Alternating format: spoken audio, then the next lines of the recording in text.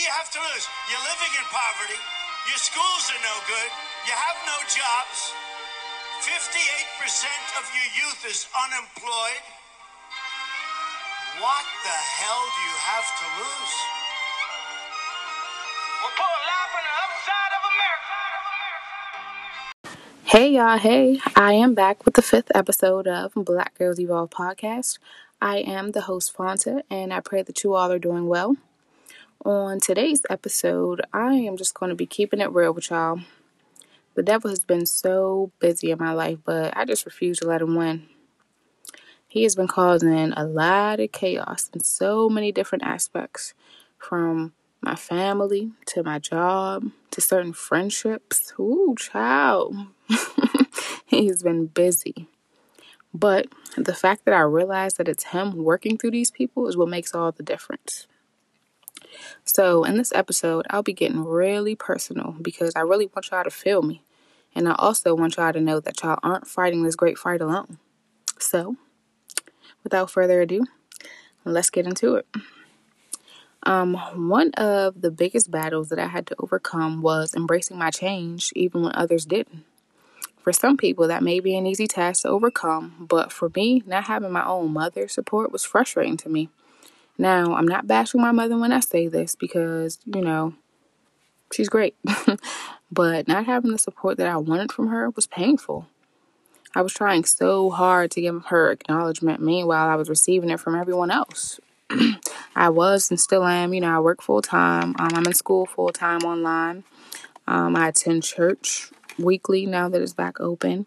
I'm not smoking weed. I'm not drinking liquor. I'm not partying. I'm literally getting my life together because I'm working on creating the future that my children and I deserve.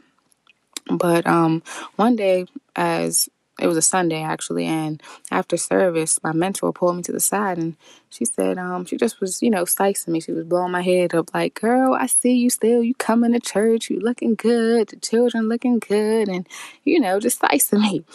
So I told her, I'm like, I thank you. I appreciate it. But I'd prefer to be hearing this from my mother. And she literally told me, she said, throw your own confetti.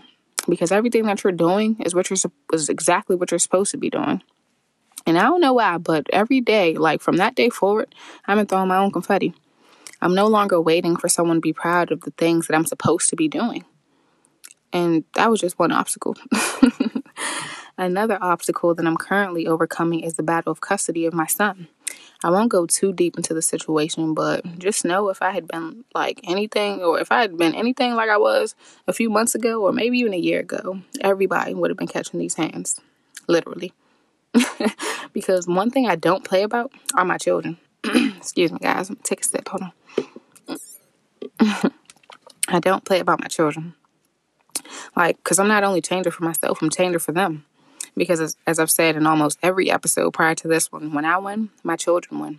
So even on the days that I don't do it for me, I'll do it for them. And I mean that in the most humblest way. So the thought of someone trying to downplay my motherhood was a huge, huge challenge for me. But I had to check myself before I wrecked myself, because I know for a fact that everything that I do with good intention. And that's just another challenge. And then simply remaining calm or cool, or collected through it all, through all these trials, that I've been going through. I'd have to say, it was the greatest challenge, because I was so used to going off or pulling up. But I've gotten to the point in life where I refuse to let people get me out of my character. Like, I'm not getting out of character based off of what someone else is doing.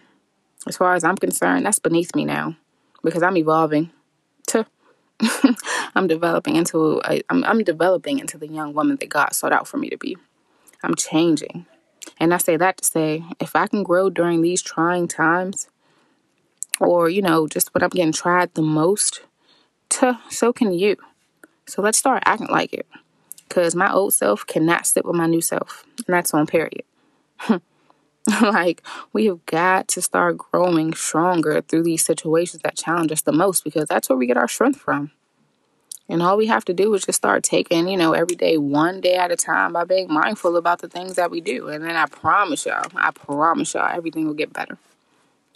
So, this concludes my 5th episode of Black Girls Evolve podcast.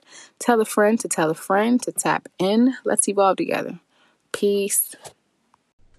Have a will, now I'm flying lyric. Bunch of fellas on the jet with me. Make a movie like it's Con Air. Started off in the basement, now it's rooftops in the pioneer. Still fighting over cases. I don't bail, nigga, but it's my year. Summertime, it get cold out. Heater on me like a mind clear. Closet bigger than my old house. Thinking about it, I was flying there. Came in the dirt. Dedicated, I was making it work. Medicated, I was taking a purse. Devastated when my niggas got murked. Educated, had to get to it first. I know trapping it to get me in jail. Playing with pistols it to get me a hearse, but I ain't give a fuck. Send me to church.